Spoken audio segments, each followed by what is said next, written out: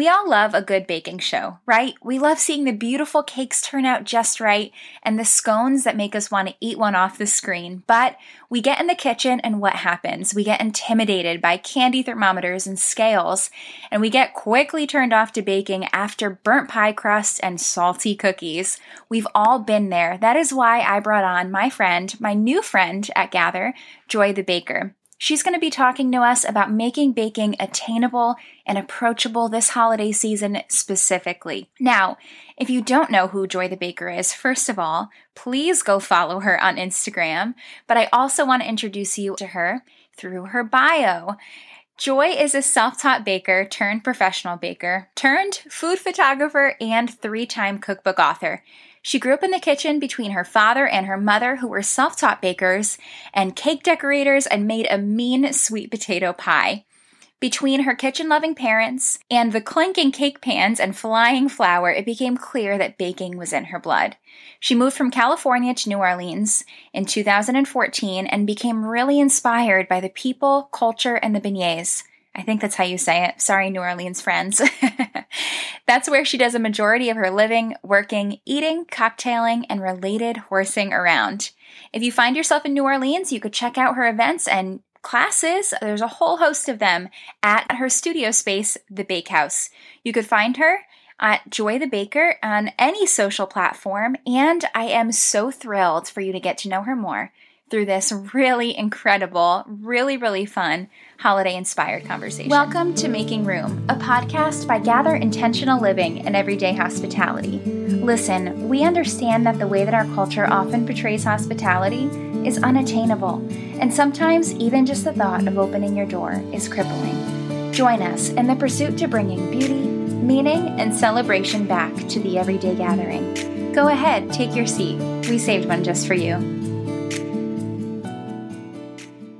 Joy, welcome. Glad you're here. Thank you so much for having me. Of course. Well, let's dive in, especially with the holidays coming. I feel like there's a lot of wisdom that we can get from you that I want to share with the audience. And in case anyone doesn't know you yet, I want to start off with some intro as well. So I feel like every person that's made a career in the kitchen has a really cool story on what led them there.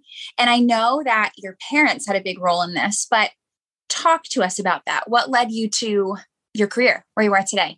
Gosh, it's pretty haphazard, but I feel like everyone who finds themselves in the kitchen kind of has this crooked path there. But it all generally starts, in the home kitchen, which is where my story starts too. I'm one of 4 kids and 2 parents, and I grew up in Los Angeles in the early 80s.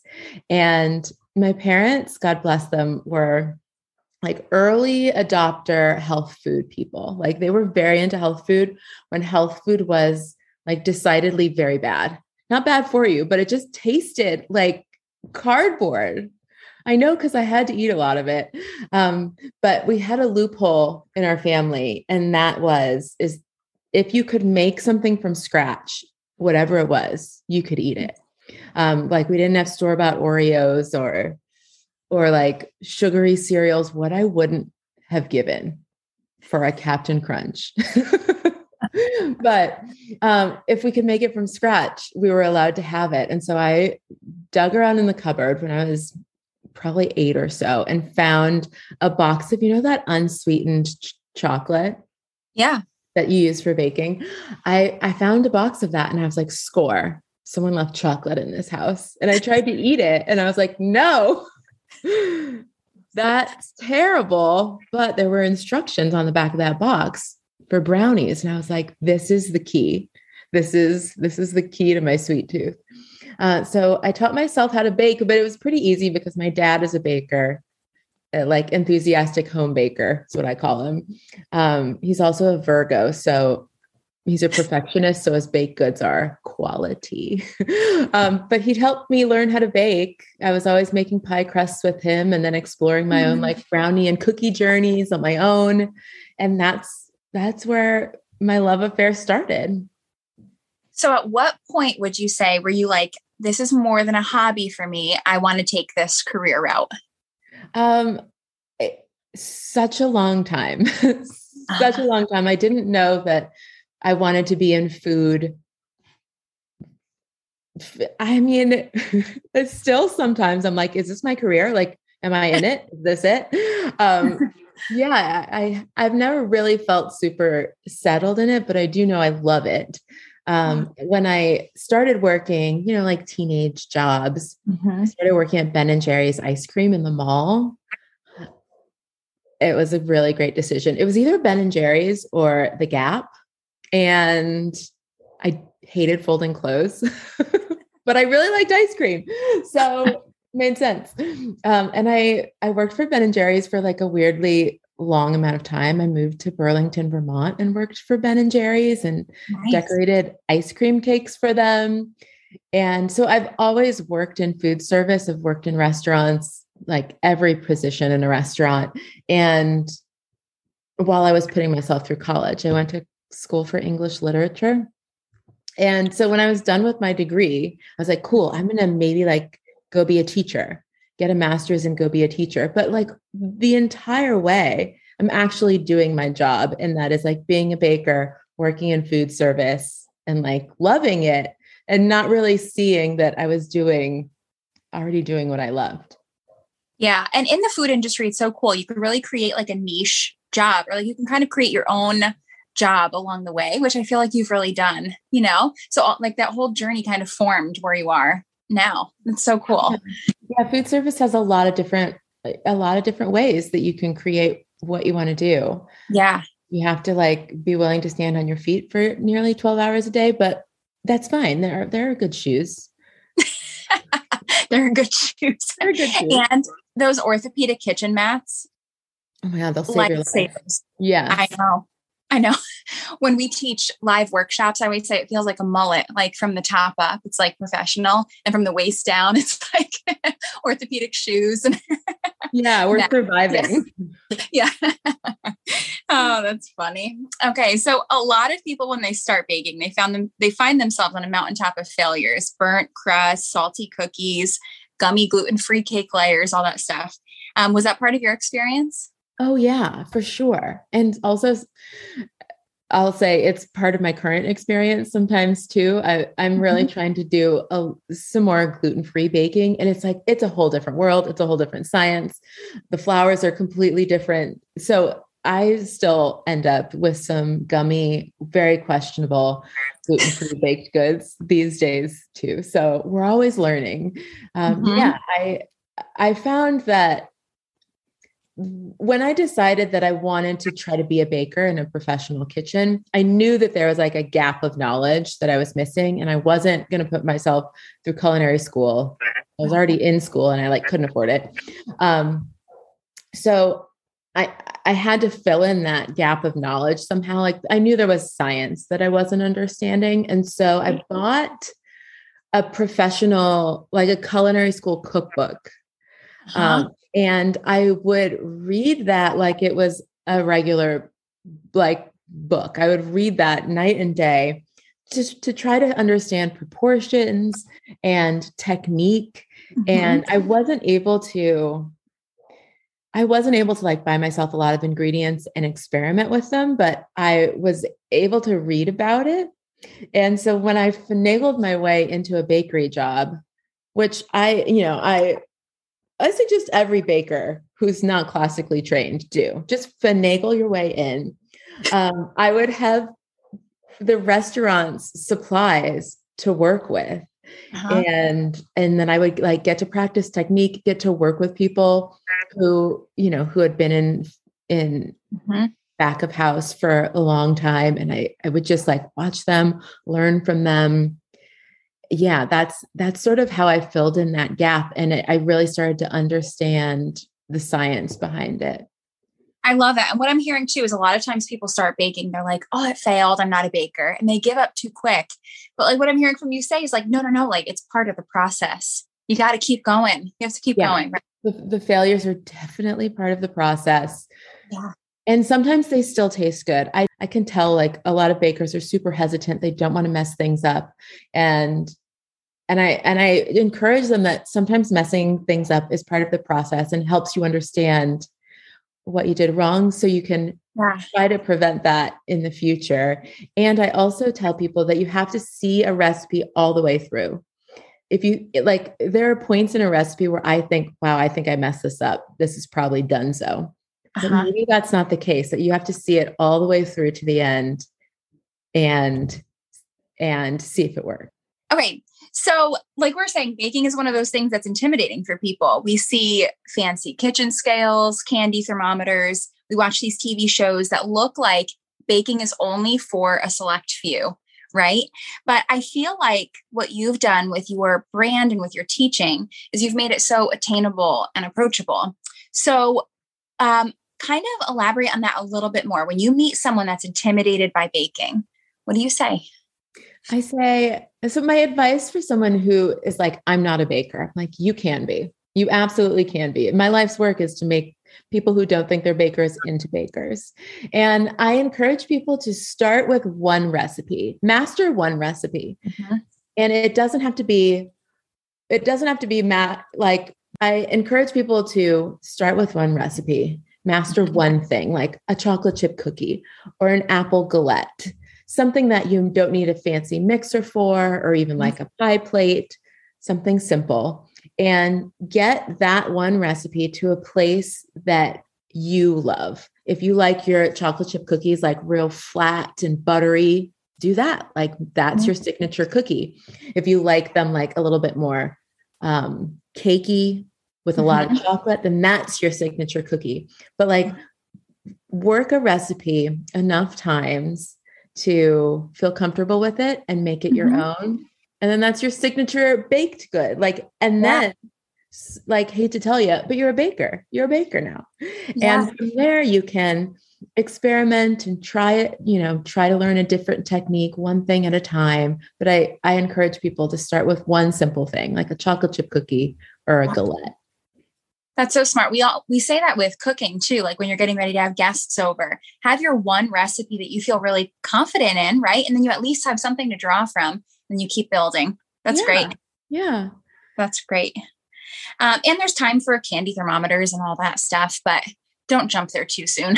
Right. Like you definitely, you do need those things. If you want to start to get into more advanced baking stuff, like if you want to make donuts or beignets, you need to know how hot your oil is. Or if you want to like play with candy, you need a thermometer. And when you're scaling recipes, like making a bunch of cake at a time, you want to scale so that that everything is right, or all the measurements are exact. Yeah. But you don't need that just to start. Yeah, that's good. That's good. I'm sure someone needed to hear that, especially with all these baking shows, right? They're so good. They suck us in, but we're like, they have years under their belt. So yeah, they are so good. And they're inspiring. So just take them as inspiration, not as like, you have to jump in the kitchen and do that. Yeah, that's awesome. Well, you referenced the Bakehouse a few minutes ago, which is your studio, your teaching studio in New Orleans, right? Yes. Yeah. So I was learning more about it, and I love on your website how you describe the space and the experience as from pretzel making to icing Drake lyrics on cake. I love that we prioritize fun. So tell us more about these classes. What is the experience like? So the Bakehouse was born, I think, in like 2016, 5 years ago now. And in 2016, I had been on the internet as Joy the Baker for 8 years. And I was looking for a way to be able to connect with people that read my blog, connect with people who love to bake in like a actual in-person way. So I opened up half of my house as a studio. It's where I work and cook and create recipes. And so a couple times a month, we'll have 12 or so people come into this space, gather around the Marble Island, and we'll cook. And what I've found is that the people that are drawn to this kind of class or are fans of my baking blog or love baking, like all have baking in common. And more than baking, I find that the people that come that don't know one another become friends. Like I'll see people in the corner exchanging numbers or Instagram accounts, or like it just becomes this really encouraging space where like, yes, they learned how to make pie dough, but they also like met a new friend in town who loves to bake. Wow. Like, Yeah. so that's been like the most surprising and rewarding thing to come out of baking classes at the Bakehouse. That's awesome. We say that the table is like a means to community. We just need something to get us to the table, which you've done through the classes, right? And then community comes. That's so cool that you're actually seeing that in action. Yes. Are you doing classes now? Are you back like in person teaching? Yeah, we're back doing in-person classes. And it's great. Yeah. And, you know, it's such a big baking season right now. The holidays, like we always have our ovens on. So we're hitting the classes hard, lots of cookie decorating, lots of pie baking. It's really, I just love it. That's so fun. That's so fun. I'm always looking for stuff like that in our area. We're in Connecticut. I'm sure New York has a lot, but I feel like this is a dry area. So what a gift like in your community to have that. That's so fun. Yeah. Okay. So we are getting into the thick of the holiday season, which means baking and cooking and all that stuff, which is exciting, but we also know a lot, right? There's that balance between it being super fun and super overwhelming. What are your go-to holiday baking suggestions? If you could think of some.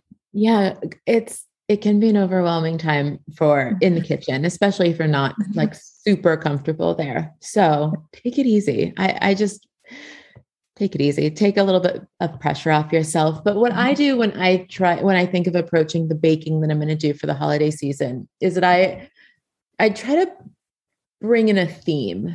So I'm not pulling from like random cookie recipes all over the internet. I try to like bring in a theme or two. So this year, my theme is, I wrote it in my holiday magazine, but my theme is bundt cakes and Italian cookies. Loose themes, but bundt cakes are fantastic around the holidays because you can package them up really easily. You're not like in your car driving down the road trying to get a double layer red velvet cake to not slide. You just like package up a little bundt cake. They also last for days and days. So, you know, they're great as host gifts as well. And the Italian cookies, I mean, that's just my own deep love of, I've loved to like, when I've been in New York or Philadelphia, going to an Italian bakery, getting that pink box filled with Italian sprinkle and powdered sugar cookies, like it's the best. Yeah. And so my holiday cookie boxes this year are Italian cookie themed. And like, you know, it's just a loose theme, but there's enough to like work within, and it's simple and it takes some of the guesswork out of your baking. That's so smart. What's your favorite Italian cookie? Because I come from an Italian household. Oh my gosh. So that's my love language.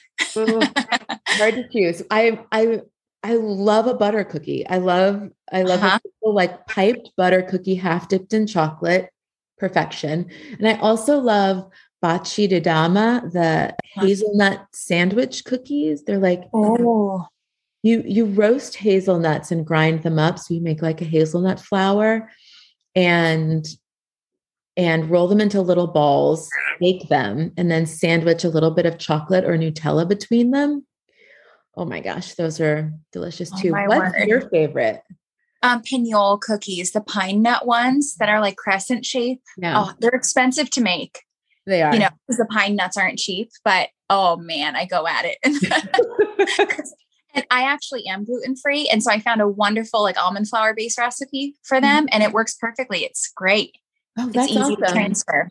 I also made gluten-free ricciarelli. Do you know those Italian cookies? Explain it to me. They're naturally gluten-free. They're made with almond flour and they're kind of in like an oval shape. They're rolled in powdered sugar and when they bake, they get kind of crackly, you know, like they expand and the powdered sugar creates all these crevices. And they're chewy. And chewy. And they last forever and ever somehow. always makes you wonder, right? Yeah, I don't know how. It's just like eggs and almond flour, but I guess there's enough moisture in those two to keep them moist forever. But they're my favorite gluten-free. Oh, do you have a recipe for that? Yeah, girl. In the magazine. Oh my gosh, it's embarrassing. I have it and I read through it. I just missed it. It's okay. There's a lot going on in there. There's a recipe for red velvet ricciarelli. So there's like red dye and cocoa in them, which is good, but you can also make it without and just enjoy them. Yum. Okay. I was going to say I'll post that to the notes. I will not, but if you buy the magazine, they're in there. They're in there. Good suggestions. Okay. So, we kind of talked about this, but I think that with baking, traditions are fun year after year, making the same cookies, but sometimes they can get a little bit dull, I guess. So if someone's wanting to mix it up, what other themes could they kind of take on this year? So we have Italian cookies and bundt cake. Mm-hmm. What else might be fun? What other themes could people take on? I think one good theme I've done in years past is to go through the family cookbook and like make a couple of those like old family recipes. That's a great idea. When I've had Friendsgivings, I've collected people's family recipes and tried to recreate them. That's a sweet theme. Fun. What else? I just love your idea of themes too, because variety of Christmas cookies is so fun. But even if it was like chocolate and peanut butter or Neapolitan or cherry vanilla, like that's great. I don't know. Cool. So many different ways you could go. I feel like it simplifies things a little bit. So you're not just like reaching in the air for all the random stuff in the world. Yeah. Yeah. That's good.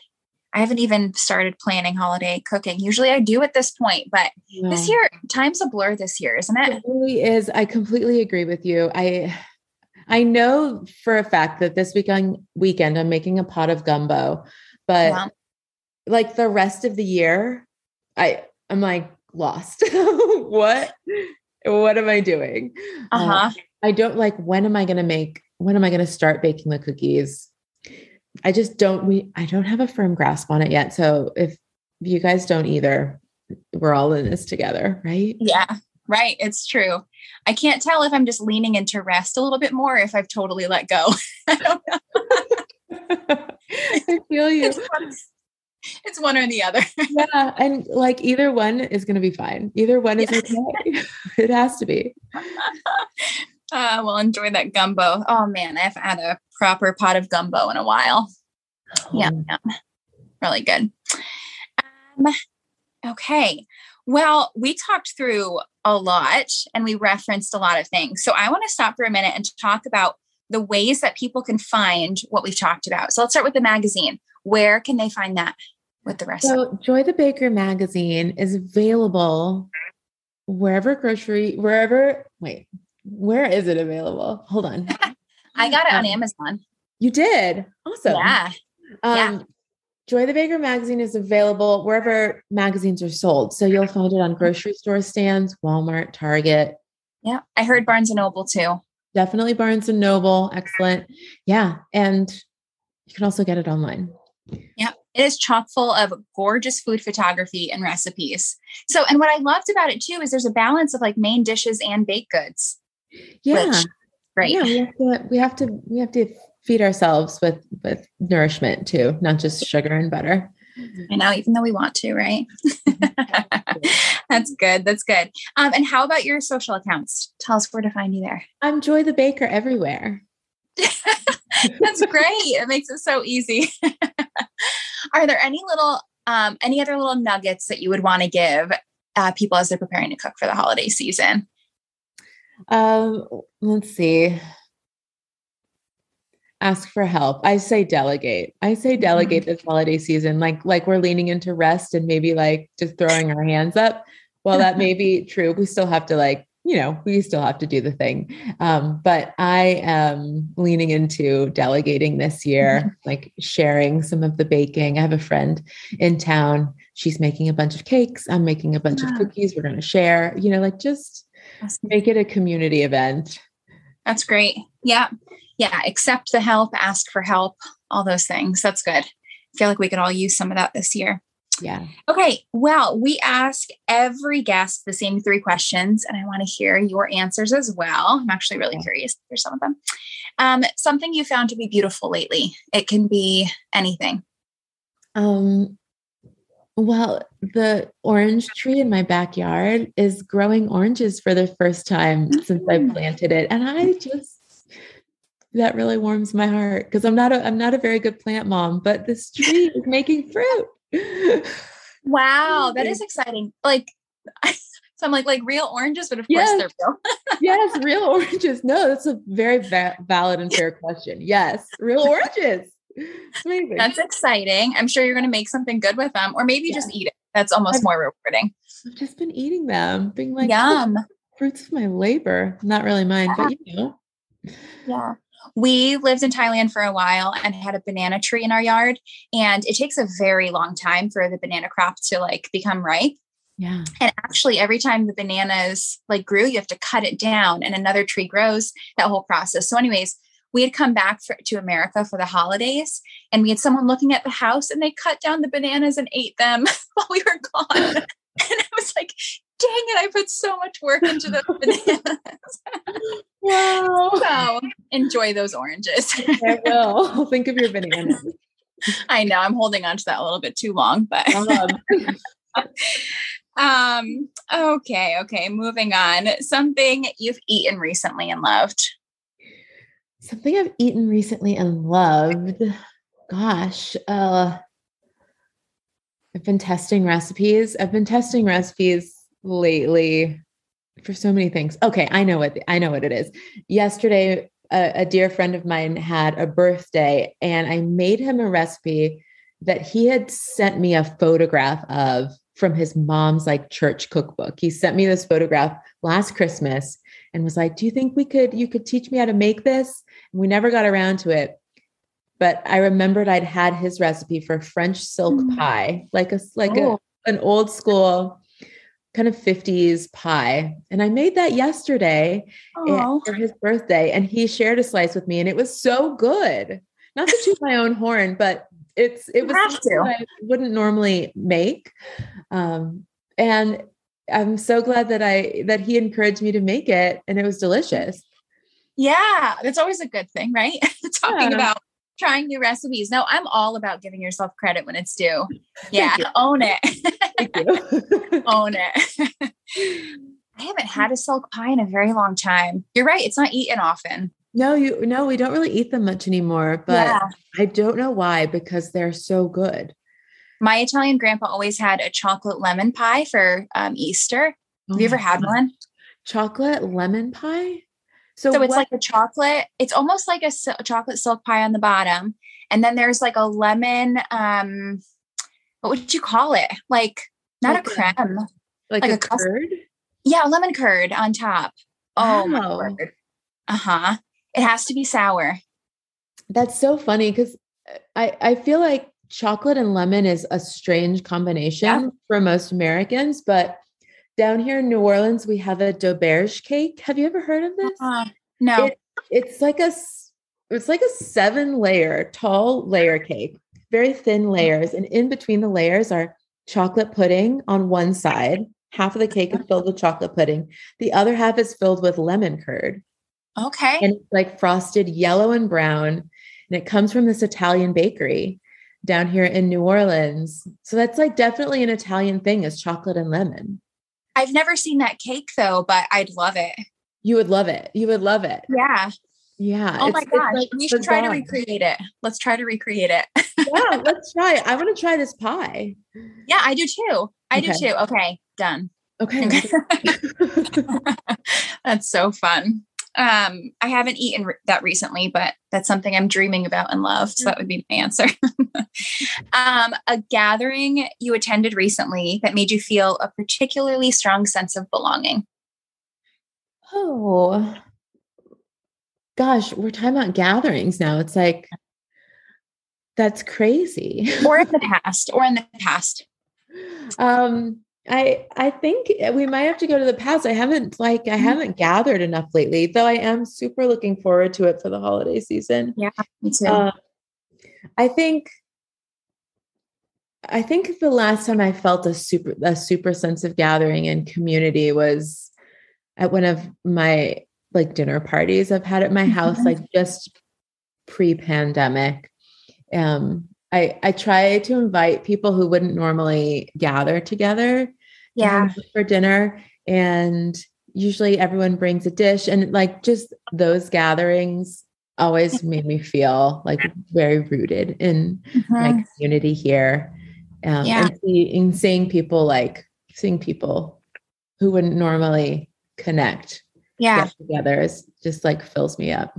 That's awesome. I love that word you used, rooted. That's kind of what we all long for. So that's awesome that you feel that. And I think encouraging the host too, to hear you could have unlikely people together and it could still work. Like it could be really sweet. Like people actually crave that. Yeah. Yeah. When I do that, when I have people who don't normally connect together, I always have like a table game where, you know, like one of those like cheesy get to know you games better, but I write questions on a little paper. Everyone picks one person at a time, picks a question and asks it to the person next to them. And then the person next to them answers for the whole table. And you really get to know people so in like a deeper way. You're asking them questions that you wouldn't normally think to ask them.